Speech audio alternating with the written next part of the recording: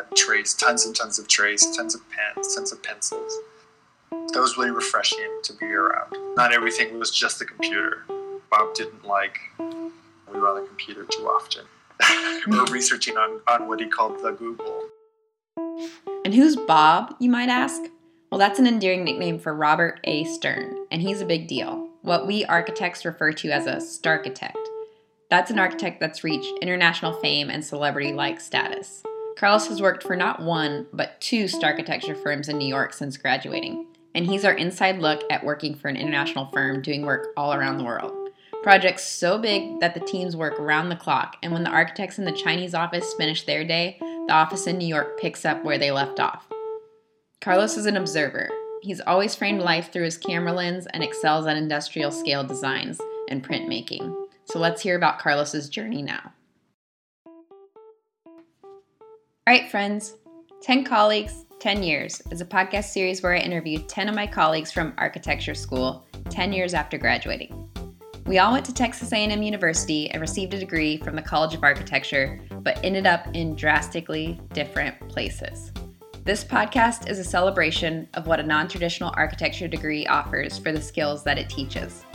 It's 10 individual stories of navigating a career path that's meant to be inspirational. And when I personally started my own architecture practice earlier this year, I attribute some of my success to this kind of degree program. So I hope that you get the same sort of inspiration from these stories, and thanks for listening. I'm Heather Pogue, and this is 10 Colleagues, 10 Years.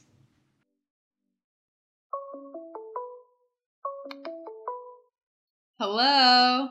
Hey. Hey, it works perfectly. It works. Finally. So thanks for agreeing to participate. No problem. Absolutely. I start each episode by telling a story about the person, a memory that... Oh, no? a memory that I have. It's not bad. It's good. The story for you isn't a specific memory, but it's you always having your camera. Even before we really got to know each other, I remember you always having your camera. Maybe it started a little bit later in architecture school. You're always observing and always watching, and you saw an opportunity everywhere you look. So I always admired that, and I always thought that was a great quality for an architect to be an observer and have that lens of approaching it from a viewer perspective. Oh my God. It's not really until somebody actually says something like that you realize that. Because in my second semester at RISD. RISD is an acronym. It stands for the prestigious Rhode Island School of Design in Providence. They encourage students to approach design from multidisciplines and offer classes in printmaking, photography, furniture making, etc. We did a design build, and I was tasked with documenting, or one of the people that was in charge of taking photos, because my professor actually said the same thing, because he was like, I always see you with your camera on you when you're taking all these photos. I would like to see what it is exactly you're taking photos of in progress so that we could put it in a book at the end of the project. Which I guess is kind of full circle. It's still something that I carry with me today, and now the iPhone has made it a lot easier for people to document their surroundings. It's something that I always do, even like in the mundane. I have this series the small video that I do every day of me leaving the Hearst Tower. So I take it's the waterfall as you're exiting down the escalators in the lobby. You're surrounded by water pretty much. So I always take this small video every day and I post it on Instagram because I just find it fascinating. I actually noticed that and I thought, why is this? I gotta tell Carlos there's a glitch in his Instagram account. It's showing me the same video every day. Same story, and you're not the first person to say that. I feel like I've gotten it from multiple people, and it's nothing wrong. It's what is the opportunity?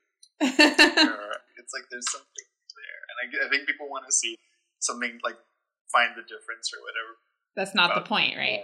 Yeah, it's not the point. It's more about the experience. Yeah, and we had cell phones, but they were pre-good camera days, so you always had your camera, you were wearing it kind of as a shoulder. I don't know what you call those, a lariat. Yeah, I actually have it right here, and I took it with me to Guatemala, but I think it was Barcelona. It was that trip the learning curve for that thing was tremendous. It was like, what am I doing? I just want to take just normal pictures, and then stopping the group to get like a good photo is always really annoying. So you just have to learn how to do it in stride. There's an art to it. And then my first question is sort of an icebreaker question, silly but also kind of serious, is what was your fairy word? Harmonious was my fairy word. And I think about that project almost on a daily basis. If you think about it all the time, what aspects do you think about? What was so influential? I think it was because it was the first. So I did the summer crash course where we had to do all of fall and spring semester during the summertime because I was in general studies my first year at A&M. So I didn't take any studios my first year. I started taking construction science and ENS 115, which was the drawing course, and construction science in the springtime, but I didn't have any studios. So in the summertime, I took the first studio with Carlos Ramers, and then the second part of the summer I did Fairy. So it was all really quick and sudden. Oh, to get caught up with everyone else, to start your sophomore year on track. Exactly. I didn't remember this about your story. Plot twist. I just remember a lot of people saying, because there was like a lot of rumors floating that, oh, this is going to be really hard, this is going to be really rough, it's already hard enough as it is during the regular school year. In the summertime, it's going to be twice as hard. That already in itself, because like we were this group, this bunch, in the summertime, it was a lot to take in at once. And it was compressed. Yeah, exactly. Why it was really memorable was because it was the first one. It was because of the summertime. Everything was going like 1 million miles an hour. Because we started from a word. And before that, I took all these classes in high school that were just AutoCAD based, right? So I was just reproducing drawings that I would find that my teacher would give us. He would just give us like a house or whatever, and we would just try to replicate it. And then like maybe if we wanted to, we would add stuff to it. And I guess you could say design part of it. And to me, up to that point, that was like design. That was what architecture was. So I had this clear idea. And then to be hit with a word, I was like, what is this? And then we had to do the black and white drawing, which was, again, a lot of fun. And then we had to make the house based on the word that we had. So it all had to tie in together. You just couldn't like willy-nilly or just make something because you thought it was nice. It had to be relevant, sort of common theme or common thread. I think that's when it hit me. I was like, oh, there's more. This is an involved process. It's like there's more to it than just copy pasting, which I don't need to say that isn't, because architecture is a very vast and varied profession. It involves a lot of work, but this was just a different side to it. Yeah, it kind of opened your eyes a bit to a different facet. Exactly. Well, one, would you say harmonious was a good word for you to describe you? And two, would you have picked it now, or would you say you're still harmonious? I think it was a good word because we wrote a statement, we passed it around, somebody else wrote my statement, who I still remember to this day, who are nameless. When they finished, Fairy looked at me, because I think everybody was saying like other words that were pretty similar, but then he was like, no, it's pretty harmonious. Yeah, you know what? I think that was pretty good. That was like pretty spot on. I would have picked it today. I think that is something unique about you. So far, I think a lot of people have had some regret about their word or almost some vengeance. Either the interpretation of the word wasn't what they wanted from the class, or the word wasn't what they had picked for themselves because people kind of voted on it. So it's good to hear that you actually enjoyed your word and would still have it today. You can't really take it personally. And plus, like, we're so young, too. Like, what do we know? That was the thing. It was like more people got really hung up on how well it described them as a person to the core, rather than it being a design prompt. Yeah, exactly. And things like that, you're supposed to just take them and run with it. Like, that's part of the exercise. This next question is a little bit more nebulous. Try and describe for the audience your best way of summarizing architecture school, because it's so unique and different. I'm trying to get a feel from each person for what it meant to them, just because the education is pretty interesting. Describe it like how would you describe your time in school? How you learned to hone your skills, maybe, is a good place to start. When I think about the education, I think about it in part. For instance, I had me high school, which I started CAD, and then undergrad, which was A&M. So that's part 2, and then part 3 was RISD. And so in high school, it was just basically a thing of interest because we had to make the decision basically in middle school. They had these what they called career pathways, and you had to pick one. Either it was medicine, engineering, architecture, law. I think this is 8th grade too, so that puts you into this track. And so I started CAD classes in 6th, 7th, and 8th grade. And then in 8th grade, I was sure, yeah, for sure, architecture, this is what I want to do. So then that began. Then I started A&M. And in A&M, I really, how do I describe that? Obviously, it was learning how to use my hands, drawing, for instance. ANS 115, I remember a lot because I was actually learning one-point perspective. And another part of A&M that I really enjoyed were the history classes. Because I ended up getting a history minor. I think I would later find out that, history is one of my general interests, even if it's not related to architecture. RISD, I think, was just yikes. To sum it in one word, yikes. Well, because I feel at A&M it was so regimented and it was so, everything was, the curriculum was very organized, the studio structure was very organized, even the grading procedure and the process, it was very, very meticulous how it was set up. I just felt that there was a clear, this is what I have to do to get an A, this is what I have to do to get a B. It was set up that way where you kind of knew, I don't want to say it was predictable, but you kind of knew what you were sort of walking into. I was actually talking about this to another person, and it was technical in the sense where we had that one class at 211, ANS 211, where we were just learning how to use AutoCAD. Mm-hmm. This is a line. This is the line tool. This is how you use this program. We're all going to make the same thing as a class, and then we're going to get graded on it as soon as we finish. So in that sense, we did our history classes, we did our English classes, we did our calculus classes, and it was very regimented.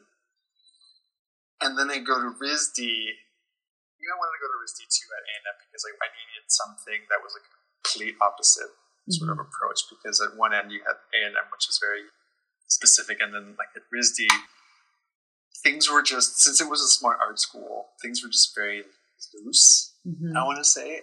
I was able to waive classes that I already had taken at A&M, structures and construction science. So I was able to get into furniture, into graphic design courses, and interior architecture courses. But there, I want to say that, because I'm comparing this to so my AutoCAD class, right? At RISD, we had the Rhino version of that.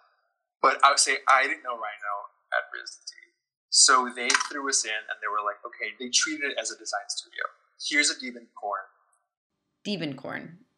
I also didn't know what this was or who this was. I later found out it was an American painter from California, Richard Diebenkorn. During the 20th century, he painted lyrical abstract landscapes, showing light and color clearly influenced by his California surroundings. Here's a Diebenkorn. Make something. And I'm make something what? You're going to take from this image and you're going to generate plans, you're going to generate sections, you're going to generate axons. I don't know what it's going to look like, but you're going to do it, and you're going to do it in this program. And I was just terrified because I didn't know how to use a program, much less I didn't even know who Diebenkorn was. I was terrified. Yikes. It was over the top abstract then, would you say? Yeah. Well, the process was abstract. Yeah. Because our first day in our first studio was tying knots. And then we had to tie knots, and then from that we had to draw it in charcoal. And I had never used charcoal before in my life. Everybody in that room was Jesus, an artist. And it was how was I supposed to compete? I was really, really scared. In high school, you had picked that career path for architecture. And so that sounds like it's what led you to go to architecture school in the first place. And so when you were at A&M and RISD, what things were pivotal in your experiences there that kept you in the program or that kept you excited or that changed what you thought about architecture? At A&M, it was, I think that I really enjoyed were the classes where we were asked to do more, to design more than the building, and to see beyond the four walls that you make. Design also the logo, design this stair, design this canopy, design this partition, design the graphics to this book. And I think that's what kept me motivated, was that it didn't have to be just this project. It could be all these other things, which is why RISD was so attractive to me, because not only did they have architecture in that campus, but they also had all these other disciplines that I could run off to. Like I could run off to the printmaking studio and start silk screening things for my thesis project. And I could make furniture for this one portion of one of my projects. And I could build this one tectonic and then multiply it multiple times to create other things. So I think that's what kept me going, was seeing design in almost everything, not just in what we call or what we think of as architecture. It sounded like you were thinking traditional architect at the end of it. And as you went through, was that still the case, or did you have other thoughts about what you would end up doing through your time at A&M and RISD? Yeah, through your education time. So I did, and I feel like I still do halfway. I do, yes, but I also see an eventual point where I'm making other things, because I think that's what I want to do in addition to architecture. My experience to just architecture, I think that it's also graphic design, and it's also product design and printmaking. Printmaking was a lot of fun. I took it my last year, and it was really nice to have as a break for thesis. And so then when you got out, what did you end up doing? So I left RISD and I started to work with Robert Stern Architects 2 months after graduation. So you moved to New York. So every year, RISD has a portfolio review where all of these giant firms, not just only in architecture, like Facebook and Apple also show up, and Google. Everybody runs in with their portfolio looking for full-time employment, and that's where the Robert Stern table picked up my portfolio, and they were like, "When can you start?" What was your experience like there? So I was there for 4.5 years. It was a great experience. I thought it was a wonderful learning experience because it was my first architecture job. I feel like I need to preface this with, so when I graduated from A&M in 2008, I graduated knee deep or waist deep in the recession. Because I was still in Texas, I was trying to find work. I ended up staying at Stained Glass Studio for my time between undergrad and grad school. So Stern was my first real architecture job, in the big city. So I was really just fished out of water, I feel like. I didn't know what the corporate culture was going to be like. I didn't know what reserving conference rooms or consultant phone calls would be like, what an HR department is. I didn't know any, all of those basic office things were. So that was a huge eye-opener. And of course, working in New York, all in itself, something else. Yeah, that's another thing to tackle. That's another thing to tackle on the subways and moving to the city. But after getting used to it and after getting into the rhythm, what I did really appreciate was how much research they did. Bob was a dean at Yale, and he was very adamant about researching and precedence research and studying what exactly it is.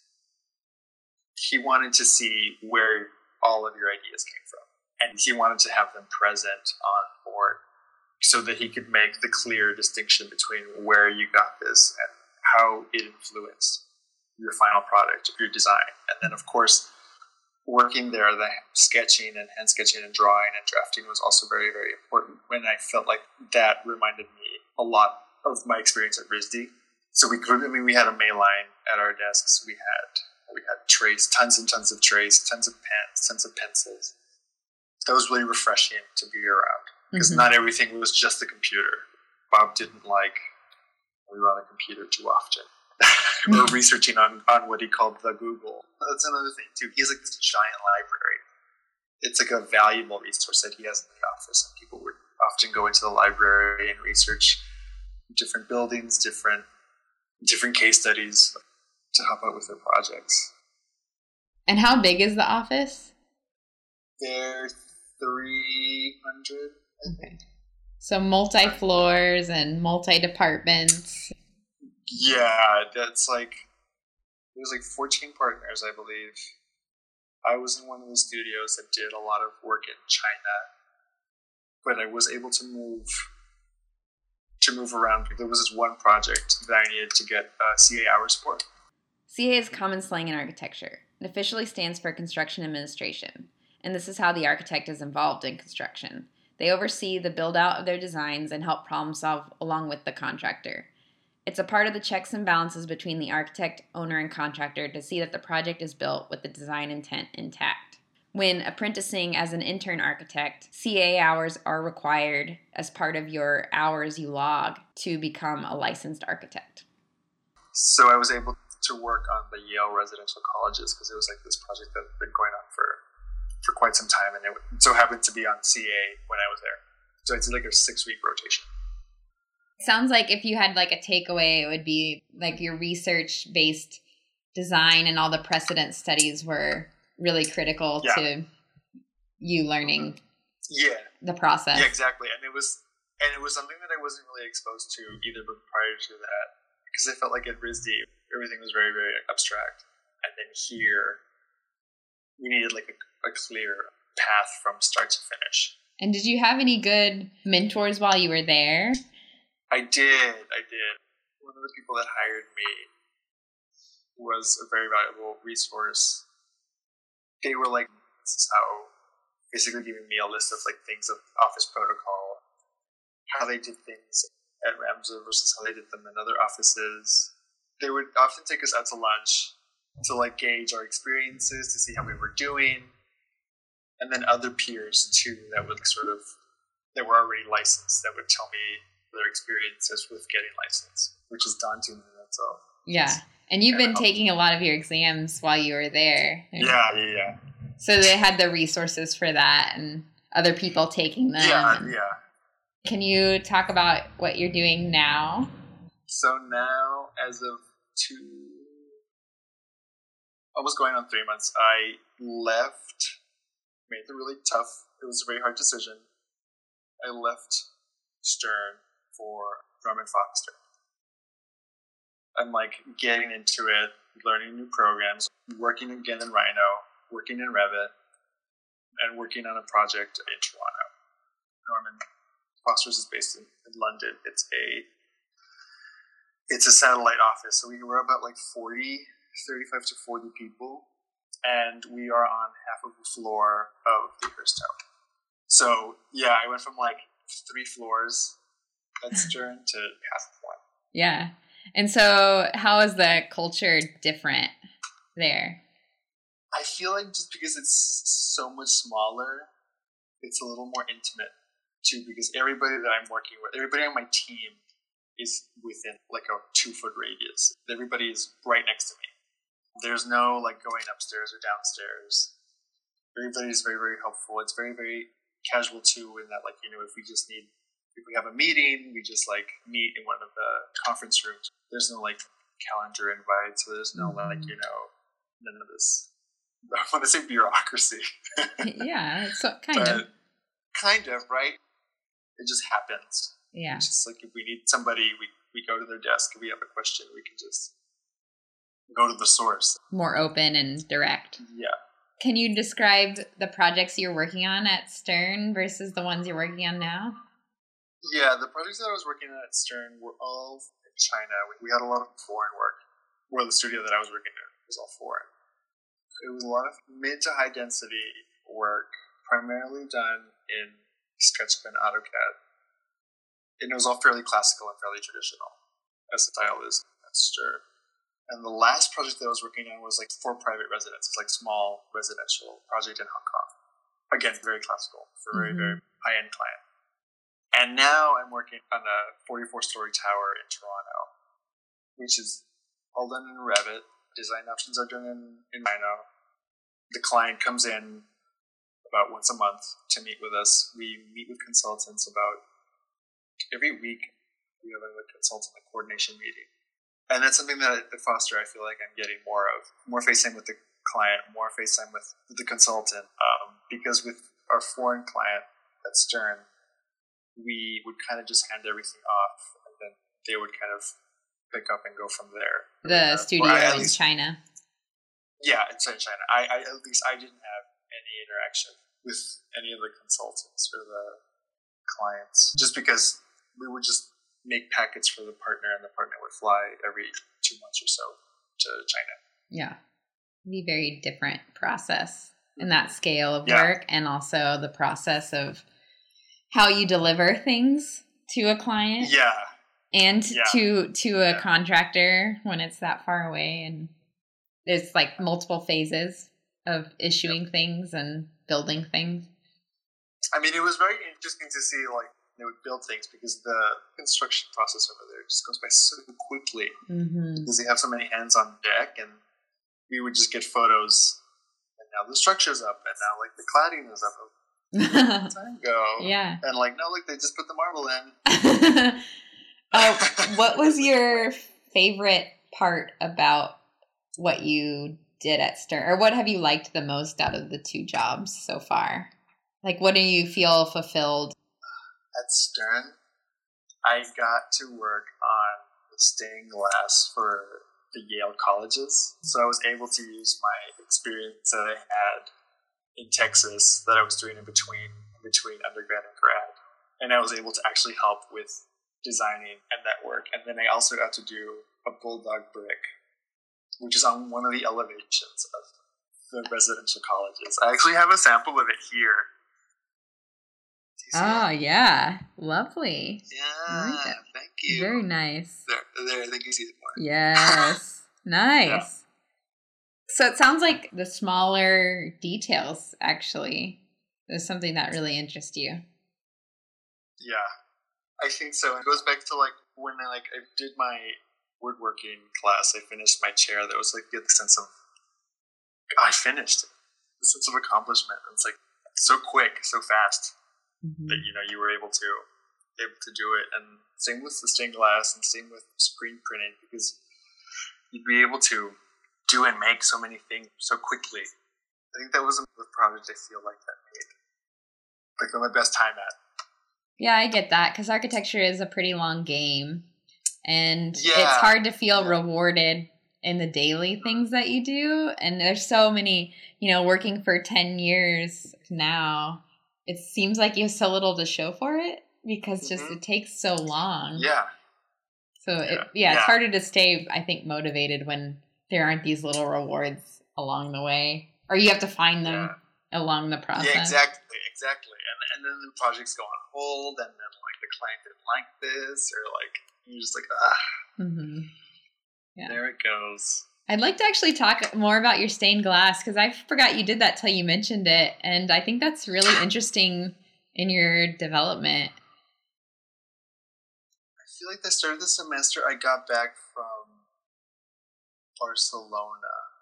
I started working, and it was just down the street in Bryan, Texas. A few architecture kids had been working there, and I figured, why not try this job? I feel like I had always had like an interest to it, because I'd been to Saint-Chapelle and Paris. We went. Yeah. I feel like we were on the same trip to Paris, right? I think so. So I feel like that, and plus obviously growing up Catholic, you're around churches like 24/7. With a lot of stained glass. So I'd always seen it. I'd always been pretty interested in it. So I was like, why not? It was like actually a really good idea, because like it ended up carrying me over until grad school, which was pretty important, especially during that time. It was a pretty fun experience, because we would call the artists up, and they would send us over their design, for whatever window that we were working on at that time, and then we would have to take it in CAD and draw in the lead lines and draw where we're going to divide the glass and how we're going to cut it, because we have a piece of glass that's too large, obviously it's going to break in transit or it's going to break while we're making it, so we had to cut it, or we had to let it so that it wouldn't take away from the overall composition. It was like working in CAD and then taking that and then printing it out, and then cutting out the stencils for each piece of glass, cutting the glass, letting it, and then putting it, which I did a lot because I was outside. I remember you mentioning you were outside doing a lot of it on a ladder. Yeah, and then installing it, which was a lot of fun, but I wasn't really harnessed in or strapped to anything, and I was carrying this 20-pound window on a slippery metal roof. It was just a recipe for disaster. I remember talking to you a few times that summer, I think, and you were telling me you weren't strapped in and you were on some rickety roof, and I would just be like, oh my gosh, I hope he doesn't fall and hurt himself. If OSHA only saw the things that I did. But I made it. I'm alive. Yeah, well, I got to see a lot of the artists there. I got to see how paint was applied, how it would get fired, how you would facet glass, how you would sand it, how you would work with it. We did what you wanted it to do. Especially, and working with lead too. And I don't think I have lead poisoning or lead in my blood yet. Was it mostly for churches? It was mostly for churches. We did several schools, several universities in Texas. It was mainly for churches. And a lot of restoration too. Older churches that had these giant Tiffany windows that needed to be restored. And then I wanted to also back up and talk about Barcelona a little bit. Uh-oh. I mean, if you just had to summarize that time, what you took away from it. There was so much. It was overload, 24/7, because I had never been out of the country until then. It was also really interesting because I was seeing the things that we had been studying this whole time. I was like, what on earth? I'm in front of the Macba, or I'm in front of Sagrada Familia, or I'm in front of the Eiffel Tower. It was overload. I feel like the trip to the Netherlands was my favorite. Just because it was so much. The country's tiny, so you get a really nice cross section of we started in Amsterdam, the old city, and then we went to Rotterdam, the new city, and then Utrecht, and then The Hague. You really got to see a lot of the country, and a lot of it that was very different from one another. I thought that trip specifically was one of my favorite. And then we ended up in the North Sea. We walked along the dikes. Absolutely, yeah. And the Netherlands, we're looking at the windmills. Yeah. That was my favorite trip. You get to appreciate one modernism, really good urbanism, bicycle riding, and really good food all in one place. And I think it was especially important for us because we, obviously coming from Texas and coming from the South, we're all used to having your car, living out in the suburbs and living out far away from the downtown area. I mean, I had never seen urbanism like that until then. Yeah. That was great. I mean, I hadn't even been to New York yet before I went to Europe. I resonate with what you're saying about the Netherlands. If there was one part that I could take away, it was probably the 2 weeks we spent there. When I saw work that I liked in school before we went on that trip, it seemed like it was always in the Netherlands. The architects were in the Netherlands. And I was like, okay, there's something about this country that just really knows design, and it seemed to infiltrate all aspects of their life. Everyday objects were well designed. And then you're right, seeing the urbanism in that way where people are riding their bike and they go to the grocery store every day and grab just what they need for the day, and just enjoying the culture outside of your private space and people coming together in more of a community. I really appreciate it. Culture. Yeah, so I think I agree with you on that trip. It was just eye-opening. What do you see for yourself in the next 10 years? I need to churn out these exams. One, obviously being licensed. And then possibly working or starting to pick up projects that I had left behind in grad school, stuff that I had worked on, some of the products that I did or some of the furniture that I did, and seeing where that could take me. Do you see yourself in New York? I want to say part-time, but yes, I do. Yeah. It seems to fit you. Yeah. I do, though, very much enjoy going to Texas and spending time with my family. And seeing everybody, though, in Austin and in Dallas, and then, of course, Brownsville. I would like the scenario of being able to spend time and work down there, too. I feel the same way. I'd like to do part-time here and part-time in Texas. Right, because it's a special place to go home. Yeah, it is. It really is. I really like going down and spending time down there. Yeah, there's some energy there. I can't describe it, but it's just always going to be home. And yeah, I think that's what it is. Because I feel like people think of Texas up here and they have like things that they think of, but to me it's different. Well, cool. Yeah, that was all the questions that I had. Thank you so much. Are you sure you don't have anything else? Well, do you have anything else? I have one more. One of the pinnacles of architecture school is the all-nighter. How many all-nighters do you think you pulled during your time at A&M? I feel there were a lot that I pulled at A&M. That summer by itself, a good 3 or 4, just that one summer. Mm-hmm. I lost count. And then like at RISD, 3 hours was like luxurious. I was like, wow. To get 3 hours of sleep at RISD was nuts. Well, hopefully you're getting better sleep now. No, I actually have a mandatory bedtime now of 11 o'clock. Nice. So regardless if it's a city that never sleeps, it's important. I go to bed. That was my last question. This was fun. Yeah. I wrote this down a year ago as like a book project. And then I was like, okay, I'll do a podcast. And then I remember talking to you. You and Aaron Peavy were like, do it. I'm so glad you guys did that. Well, thanks for talking. Thanks for including me in this story. Well, I'll talk to you soon about the trip. Yeah, look forward to having you here. All right. Have a good night. Have a good night. Bye. Carlos has set himself up well in his architecture career by working at 2 high-profile firms. They are definitely great resume boosters in our industry and will serve him well in future endeavors. I remember finding out about Norman Foster and realizing there was an aesthetic out there that I identified with. Beautiful forms and purposeful structural expression that resulted in humble statements in the sky. Stay tuned next week for episode 6, where I interview an architect turned mom who now practices fine art and fosters creativity in her kids. Next time on 10 Colleagues, 10 Years.